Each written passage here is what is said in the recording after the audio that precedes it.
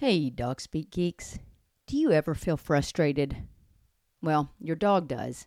Frustration occurs when an animal is interrupted in reaching their goals. Unfortunately, this occurs all too often in the modern world when a dog's goals do not align with those of their human companion. This can be a source of distress for both you and your dog, but it can also lead to the development of problem behaviors and can damage the relationship that you have with your dog. But we have answers for you. Join us for a 2-day in-person seminar October 5th and 6th with instruction by Daniel Shaw. Daniel Shaw is an animal behaviorist with a background in animal behavior, psychology, and neuroscience. He will be talking about what frustration is and how it can be identified, the difficulty of conventional approaches in resolving frustration, what influences the value of rewards, as well as supporting frustrated dogs and building frustration tolerance. You can buy early bird tickets now until August the 5th, and be sure that you join us for our pre-seminar social Friday evening where you can meet Daniel and the Dog Speak team.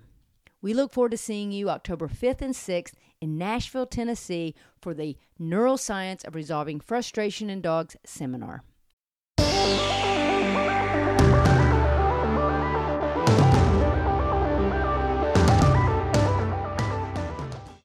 Hey guys, and welcome to the Dog Speak podcast. I am Nikki Ivy, your host. I am thrilled that you are joining me to talk puppies, dog training, real life manners, and more. Be sure to check out our Facebook page as well as our website at dogspeak101.com.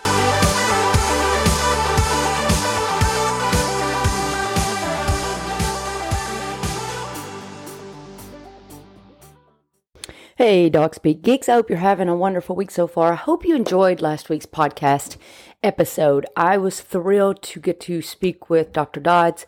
I think that she just really grasped the entire concept of thinking outside the box and looking deeper than the external symptoms or even behavior that we deal with. And it's something that I am passionate about, making sure that we look deeper than just the external behavior that you're seeing, whether that be your dog is snapping at people, lunging on the leash, maybe the dog is itching all the time, rubbing its face on the ground. These are all things that we want to look at, not at just the symptom, but what goes deeper.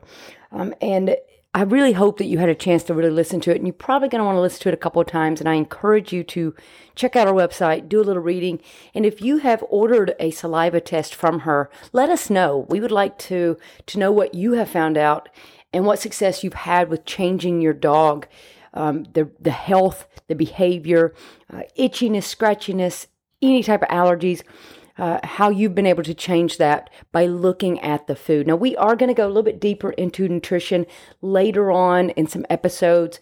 It's a lot of work on my end to get it put together. So please be patient with me. We will get it happening at some point. But in the meantime, I wanted you to have some place where you can go and educate yourself. And another place that I want to let you check out when you're looking at your food is dogfoodadvisor.com. That's a really good website that basically takes every food on the market, canned, dried, dehydrated, and they rate it based on the ingredients. And so you can really see what those ratings look like and what those controversial ingredients look like. So I just wanted to throw that out there real quick before we get started on this next episode, and hope that you guys have an opportunity to really check that out. All right. So I know that the couple weeks ago, we talked about confidence issues in dogs, building up the confidence and those type of things. And I wanted to do an episode on building confidence and what exercises you can do. And I was going to do that last week, but like I said, I was really excited about the interview with Dr. Dodd. So this week I am going to talk about it. Now, we have done an episode on confidence building before, and you can go back and listen to it. And I'm hoping that I'm not going to be saying a lot of the same things, but you probably will hear a lot of the same recommendations, because confidence building is so important when you have a dog that may have some type of reactivity, fear, anxiety, anxiousness, phobias. Those are all stemming from your lack of confidence. So we want to make sure we're starting to build the dog's confidence up. Now, the first thing I would talk about with building confidence up would be socialization with other dogs. This is imperative. You cannot learn how to be a dog unless you're around other dogs. This does not mean that your dog should just be around the dogs in your household or just one or two friends. Because if your dog has been around one or two friends only and they still suffer with confidence, then we probably have a problem with those dogs. When the confidence is low, many times it stems from not having the confidence to handle a situation, a conflict, confrontation. And as you've heard me talk about before, and if you've missed it this past Sunday night, you missed our dog communication seminar, don't worry, we'll be doing them again. But dogs are born with the ability to handle conflict and confrontation. And they practice that by interacting with other dogs and using them with people and other animals, maybe the cat in the household, maybe a scary horse that's on your property. This is the only way dogs have to say, I'm uncomfortable about something or I want something to stop. So dogs will use these signals to communicate that. And if they're not respected, then the dog learns that those signals in a passive manner do not seem to fix the problem. And they have no choice but to go to more of reactive signals that tend to cause problems. So the reactive signals look very aggressive to owners. But if you understand what you're looking at, you'll understand that the dog is not being aggressive. But it looks aggressive to the owners. And so many owners will start to correct that behavior and punish the behavior, and basically punishing the dog for doing the only thing it knows how to do in communication. And so then the dog has learned behavior of aggression, fearfulness, nervousness, and reactivity. And it really does create a vicious cycle. So now you have a dog with not only a lack of confidence in handling handling conflict, but now they're worried about what their owner's going to do, when they're going to get yelled at, when they're going to get a leash correction, when they're going to get screamed at, whatever the case may be. And so it just continues to be an issue. And the longer you go, the worse it's going to get for your dog. And you can have some really serious symptoms. Many times people think that, oh, well, my dog's always been a little nervous. That's just the way he is. Well, to me, that is not an acceptable answer. Yes, there are dogs that are born with a little bit of a seed, but there's no reason we should allow our dogs to live in a fearful state, in a nervous state, in an anxiety state. Dogs can literally have panic attacks and they can shut down, and that is not a positive place to be. And sometimes medication is needed to help a dog through the behavior modification process. But I'm hoping that you guys listening, you're not to that point yet. And I don't start using medication when I have dogs with severe confidence issues. Sometimes I will start with CBD to help with the process, but only after we've started doing the things we need to do I resort to medication if needed. And that is medication that's going to help with the behavior modification, not just drug the dog out. Drugging the dog out does not allow us to see the real issues and the problems. So we're going to get more into medication on some other episodes when we start getting into some real serious behavior issues. But it all kind of starts here. Most serious behavior issues come from lack of confidence, the dog not being respected of its signals, then the owners correcting the dog for something that they see as aggressive, and now the dog has a learned aggression towards whatever the object is. So you can see how this vicious cycle kind of happens. But there are things that you can do as an owner to start building your dog's confidence. And the very first thing is that you need to set some expectations for your dog. Understand that the dog feels better when he knows what's expected of him. So little things like how to act whenever you're feeding his meal, how to act when you're making his meal, how to act when you want to put the leash on or when they want to go out or indoors, how to act whenever you're hanging out watching TV. It's just little expectations that helps the dog understand that, okay, every time I eat, I know that mom and dad want me to do X, Y, and Z. cool, I got this. And that will start building the confidence up in those moments. I'm not really into routine. To me, routine and expectations are a little different. Routine is like, okay, we're going to feed every day at 6 o'clock. Every day at 6 o'clock, we're going to feed. And then at 7, we're going to go outside. And then at 7:30, we're going to go for a walk. And at 8 o'clock, we're going to do a puzzle toy. And then at 8:30, we're going to go out and potty again. And at 9 o'clock, we go to bed. Reality says that that's not going to happen consistently. And I think that if you set up a dog's routine, especially a routine that cannot necessarily be met 100% of the time, I think that actually throws dogs off more. And then the dog freaks out because he doesn't know how to deal with changes in the environment. I really think that dogs are good at dealing with the changes in the environment if we allow them to. So I'm not big on setting exact times to do things with my dog. However, with expectations, I know that when I feed, this is my expectation. I've communicated it to the dog. So the dog knows whether I eat at 7 a.m., 8 a.m., 9 a.m., 10 a.m., 4 p.m., 5 p.m., 8 p.m., that this is the expectation mom has whenever I do get fed. So that's different than a routine. Okay, so expectations, not routine. The other thing you want to make sure you start doing is stop yelling, screaming, and using firm tones towards your dog. Don't try to shame your dog. Walking in and seeing a dog that tore up his bed, being like, oh my gosh, Fluffy, how could you at your new bed? And the dog slinks away. The dog has no idea that tearing up the bed was the issue. All the dog knows is out of the blue, you walk in and instead of going, hi Fluffy, how's mama's baby? You start yelling at Fluffy. So Fluffy is just like, screw it, I don't know. I'm just going to walk away anytime mom walks in the room. And then you have, again, another little vicious cycle that takes place. And you've probably seen this if you've come home and you've corrected your dog or punished your dog for something they did during the day. Then you find slowly your dog starts to cower every time you come home. And in your mind, you're like, well, he knows he did something wrong. When in fact, the dog just knows that you're not predictable when you come home. So best bet is just to stay out of the way. And if you have been doing this, you can change, right? You can undo these issues that we have going on. We can help the dog do better. But again, I can't change the dog unless I change the owners. And it's important that the owners understand where the dog is coming from. And trust me when I say your dog does not want to be any more anxious and lacking in confidence than you want him to be. So it's time we really help him out.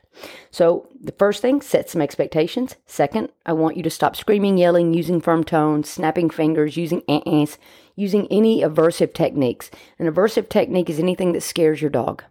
Okay, so me snapping at my dog, if I snap at them for something, it's really not that big of a deal for them because I've never matched it with something negative. But if you snap at your dog every time you're mad at them, then the snap actually becomes an aversive technique and an aversive tool towards your dog. So obviously things like prong collars, shock collars, choke chains, yanking on leashes, whether it's a flat collar, buckle collar, those are all aversive techniques, period, because they're always going to be harmful to the dog and scary. But there are some things that are not conditioned naturally as an aversive unless we make it that way. So one of the things that that you may want to think about is if you're screaming at your dog a lot, it's going to get lost in translation. Many times the dog is going to learn to ignore it, but the dog also may learn to cower whenever you're yelling. And this could be that you're just yelling at the TV. And for the dog, that's aversive at that point. So you need to make sure and just watch yourself with your dog. I would rather not ever yell at my dog. And then when I do have to yell, it's for something really serious. And my dog is so shocked that I'm yelling that they stop in their tracks.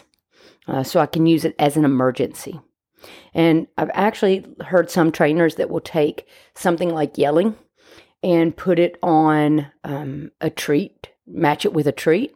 And so that when you have to yell, the dog is conditioned to it to know that something good is about to happen. And really, that is probably not my favorite way to do it. I would rather just be, hey, you never hear this, so when you do, you need to pay attention. For me, I'd rather use an emergency word like touch, check in, until I can get a good solid recall. But that's for a whole nother podcast. Okay, so let's continue on with building that confidence up of things that now that we're starting to change you and your thought process, let's look at some exercises that we can do to help your dog build some confidence. My favorite one is hand feeding. And I'm not talking feeding by hand, generally just sitting there and letting your dog eat out of your palm. What I'm talking about is teaching your dog to work for each bite of food that he may receive. And this is great to use one meal for this. I want you to think about sitting down and putting a puzzle together. When you put a puzzle together, basically you're picking up a piece and you're trying it somewhere.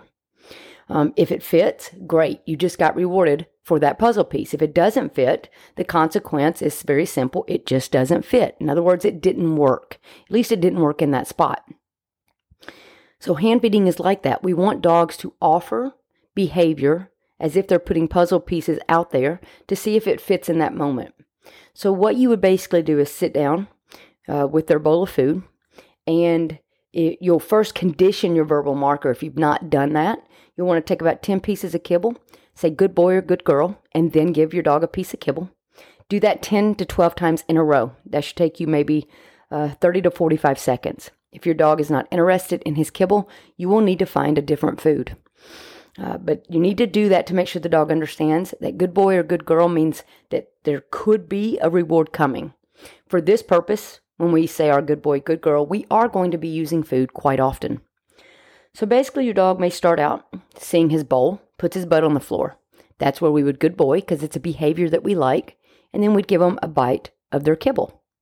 You then sit quietly and wait for the dog to offer something else. Now, that could be anything. That could be a paw. That could be two paws. That could be looking away, standing back up, backing up, laying down, scooching, looking to the sky. I'm trying to think of some of these different things that I've seen dogs do. Basically, anything that the dog does physically different that you do not mind seeing again, I want you to mark it with your verbal, good boy, and then he gets a bite of kibble. And then more than likely, whatever you rewarded that time, he might go back to a sit. You mark that again, good boy. And basically, I want your dog to learn that he can make you say this magic word to earn his food by doing different physically challenging moves, whatever that may be. Again, one paw raise. Two paw raises. When I say two paw raises, I mean those little dogs, they sit up on their butt and they put their, little like in a begging motion, not jumping on you. If your dog does give you anything you do not like, I want you to ignore it. Don't say no. Don't say Don't say ain't. Don't say try again. Just sit quietly and let the dog try something different. I really want you to think outside the box here in that don't just look at behavior that you would put on command or look at behavior and go, well, I don't really know what I would do with that. I want you to reward absolutely anything you don't mind seeing repeated. Very important. It needs to be very easy to begin with. Think about giving a child a puzzle. You're not giving them a 500-piece puzzle. You're giving them a 5 to 10-piece puzzle to put together because you want them to be successful. As they get good at the game and build confidence, we make it more challenging. If you have a dog that, say, lays down or sits, and you've acknowledged it and rewarded the dog, and then the dog just sits and stares at you, don't say anything. Give the dog a good full minute to try something different. If your dog does not do anything different in a minute, just put the food away for about 30 seconds and then come back and do it again. Okay? Just to help the dog start to learn a little bit of the game and the rules. Another way that you can do this with the kibble is a game called 101 Things to Do with a Box. And I'm not going to spend a lot of time explaining it, but it's basically you put a box on the floor and reward your dog for any behavior with the box. You can find really good YouTube videos and things like that on that exercise to help you understand it more. But basically 100 Things to Do with a Box is what we're going for to teach the dog to think, problem solve, use that brain, but also exhibit self-control because a lot of dogs that lack in confidence lack in self-control because they're more reactive than responsive just because of the lack of confidence. But we want them to learn to think and be confident in offering behavior, because a lot of people punish dogs for offering behavior that they don't like. So like jumping, if you've yelled at your dog for jumping, then why would the dog be willing to try something else for you, right? It might get too scared to think. Many times these dogs that are trained in aversive methods like shock collars, they look really well behaved. But the problem is they're not well behaved. Their motivation of sitting still and looking so good for you is that they're too scared to do anything without direction from their human. Because any movement that is not directed by their human could result in a shock around the neck. So please don't be fooled by those people that walk around with their dogs on shock collars and acting like their dog is so well behaved, because they're not. The dog is motivated to avoid the shock by basically doing nothing until told to do so. I don't know about you, but that's not really a fun place to be and not a fun way to live. And I certainly don't want my dog to feel that way. You never want the dog to be so afraid, excuse me, so afraid of a consequence that they shut down. And a lot of times that does happen. So some other things that you can do, based on your dog, based on your location, and if you're able to do, is a little agility. We've all seen the agility. The dogs are running through, through the tunnel, over the A-frame, over jumps, and the dog is looking all confident and fun. And it does help build some confidence, but your dog may need a little foundation before starting that. And if you're not interested in actually agility classes, I don't know how many fun agility classes are out there. When I had my facility, we always ran fun agility classes. We did not do competition. So we were able to move along quickly, kept the dogs engaged. It was just a lot of fun. But some people are not interested in doing a group class, or maybe your dog is not really good enough around other dogs or people to do it. So one thing you can do is find some wooded area, find a place where you have some walls, small walls, some rocks, logs, down trees, and teach your dog to climb over, under, around, just giving them confidence to move those feet and use those back legs to get over obstacles. You don't have to do an agility class in a group setting to get that benefit. So that's something else that you can do. Now, I also like to do some simple things like teaching my dog some very simple behaviors, like go under. So teaching them to maybe go under something. You can easily lure them to do this. You may want to set up maybe a broomstick, but it's basically high enough that your dog can simply walk under without moving too much. And you can lure them. You can basically just say, go under. Then you stick your hand out with your treat and have your dog just follow through. If they're too scared to walk all the way through, you can just treat gently for them just sticking their head under, taking 1 step, 2 steps. You don't have to make them go all the way through the first time to earn that reward. And you can use their kibble for that, or you can use some treats for that. So sometimes just teaching some silly things like that you may not be using on a regular basis is really good. And of course, that goes along with your agility work as well. Now, nose work is a really good way to get your dog some enrichment, but at the same time, building some confidence up, teaching them to use that nose to root around to get rewards. There are nose work classes that are out there, but again, you can do some things at home. You can get a snuffle mat, feed your dog off of a snuffle mat. You can take a handful of his kibble and throw it in your yard and have them go hunting for their food. You can teach them to find a certain odor, maybe a clove. I used to do tea bags, where I would teach my dog how to sniff out a tea bag. And it wasn't for any purpose other than teaching her how to use her nose. And it's very easy. You condition the tea bag with a treat, and you do that many times. And then you put the tea bag somewhere close. Dog can run over to the tea bag. Oh, good job. And then you give them the treat, and then you just make it harder and harder. I'm not going to go into deep detail about these. These are things that you can look up online to get more information for, because obviously it's a little challenging to walk you in step by step on a podcast, but you can easily look these things up, and you can probably find a lot of really good ideas by just looking up building confidence with your dog. So targeting is another one that you can use. Again, just teaching a dog to target using his nose, whether it's targeting a certain color, a certain shape on the ground, maybe just targeting your hand. We teach touch as an emergency recall to teach the dog to come and touch our hand. We reward it 100% of the time. So it is something that we use for more of an emergency, but again, it helps to build that confidence up. So there are a lot of things that you can really do to help build your dog's confidence, but the biggest thing I would say is stop screaming, stop yelling, stop correcting, stop punishing. And I'm not saying that consequences are not part of the learning process, but they should never be physically harming or emotionally harming. And screaming and yelling at your dog, it may not be physical, but it is certainly emotionally harming. So that's one thing is I really want you to stop doing that. That will make a huge difference. And of course, if your dog doesn't feel good, they're not going to act well. So always take a look at your dog's food and the nutrition and make sure that your dog is healthy. I literally had a client the other day who had a trainer come out and observe the dog and then send an email basically telling them that they either need to see a behaviorist or put the dog to sleep because the dog was out of control. The problem was the dog is an 11-month-old puppy who is on food that was chock full of sugar. So that's the first thing that we did was change that. And then I changed the owners on not matching that energy, not meeting the dog where he is. Otherwise, they're going to both stay up there in that high arousal state.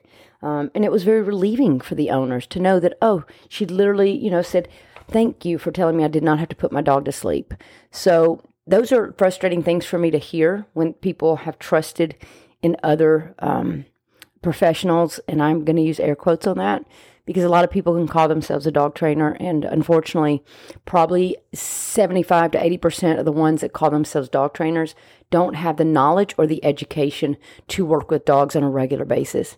There's so much more to it than teaching a dog to sit and lay down. Because frankly, we don't teach a dog to sit and lay down. Dogs already know how to do that. Our job is to capture it and teach the dog it's a behavior we would love to see over and over again so that we can put a command to it. So, your dog does not need to be taught how to sit. He knows how to do that just fine. So that is some things that you can do. But I want to go back to the beginning of the episode when I talked about dog socialization. And I wanted to kind of throw it out there, but I want to hold it to the end because it goes a little bit deeper with dog socialization. If you have a dog who is not being respected during play and your dog is playing with bully dogs, then again, the dog is not being confident in the use of the signals and the calming signals that they're using. You need to find somewhere with educated staff members that understand dog behavior, calming signals, communication skills, and allow your dog to start playing with dogs that have the appropriate signals. So a daycare is great if you have a staff that's trained. They're not using aversive techniques. They know how to interrupt inappropriate behavior without scaring the dog.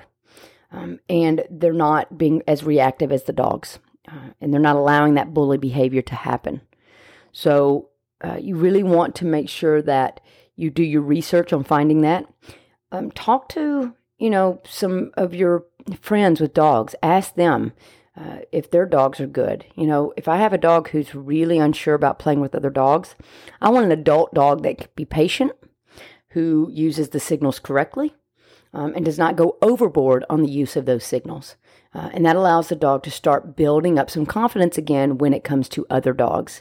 I do highly recommend, though, if you do have serious issues, you need to find a positive trainer in your area. Speak to them about dog behavior, about confidence building, how they go about it.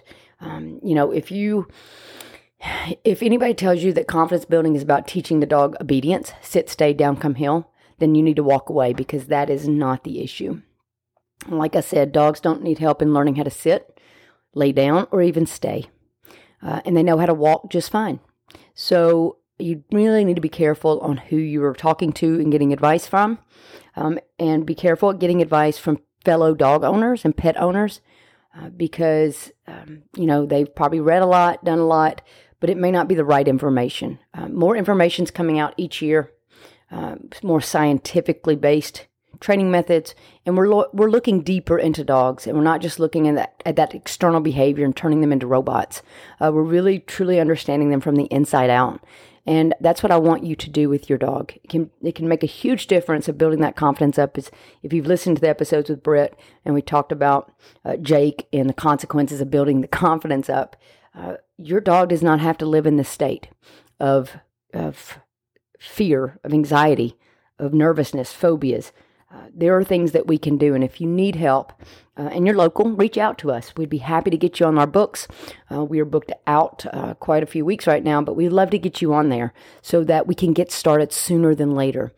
But you can always check out our foundation course on udemy.com. You can just go to udemy.com. That's udemy.com. Search my name and find the foundation course that we offer. A lot of times you can get it for a really good deal. It will show you the hand feeding exercises, some door control, how to start teaching self-control in general, because self-control is an important part of the confidence building exercises that we do. So there are things out there that we have for you guys. We want you and your dog to be as happy as possible, but frankly, we really want your dog to be as happy as possible, because that is what we're here to do, is to speak for your dog and help you understand your dog to the best of your ability. And we would love to help you. You can reach out to us at info@dogspeak101.com. You can also just check out our website, dogspeak101.com, and follow us on Facebook. Follow us on Instagram. Anywhere that you can follow us, do it so that you can keep up with all the information we try to give you to help you and your dog have the best relationship in this whole world. I hope you guys have a wonderful week. I hope that the weather is going to be decent for you. Tennessee does not look great for the upcoming week, especially for the day this podcast comes out. But I hope you guys are having a good week. And if you do need anything, please reach out to us. If you have ideas on a podcast, shoot us an email, podcast@dogspeak101.com. And don't forget our Patreon account. If you were a Patreon member, then you are able to do the communication seminar for free. But there are other advantages to being a Patreon member. We put mini training videos and give you access to us more so than the general public. So check it out, patreon.com/dogspeak. And we would love to have you as a Patreon member. If you cannot financially support us, that is okay. We do appreciate any type of rating and reviews wherever you get your podcast, because that helps other people find us when they search for positive dog training. So we appreciate that. And tell your friends and family members. Get on our Facebook page so you can share that with all your families and your friends. We would really appreciate that. And I hope you're enjoying the episodes.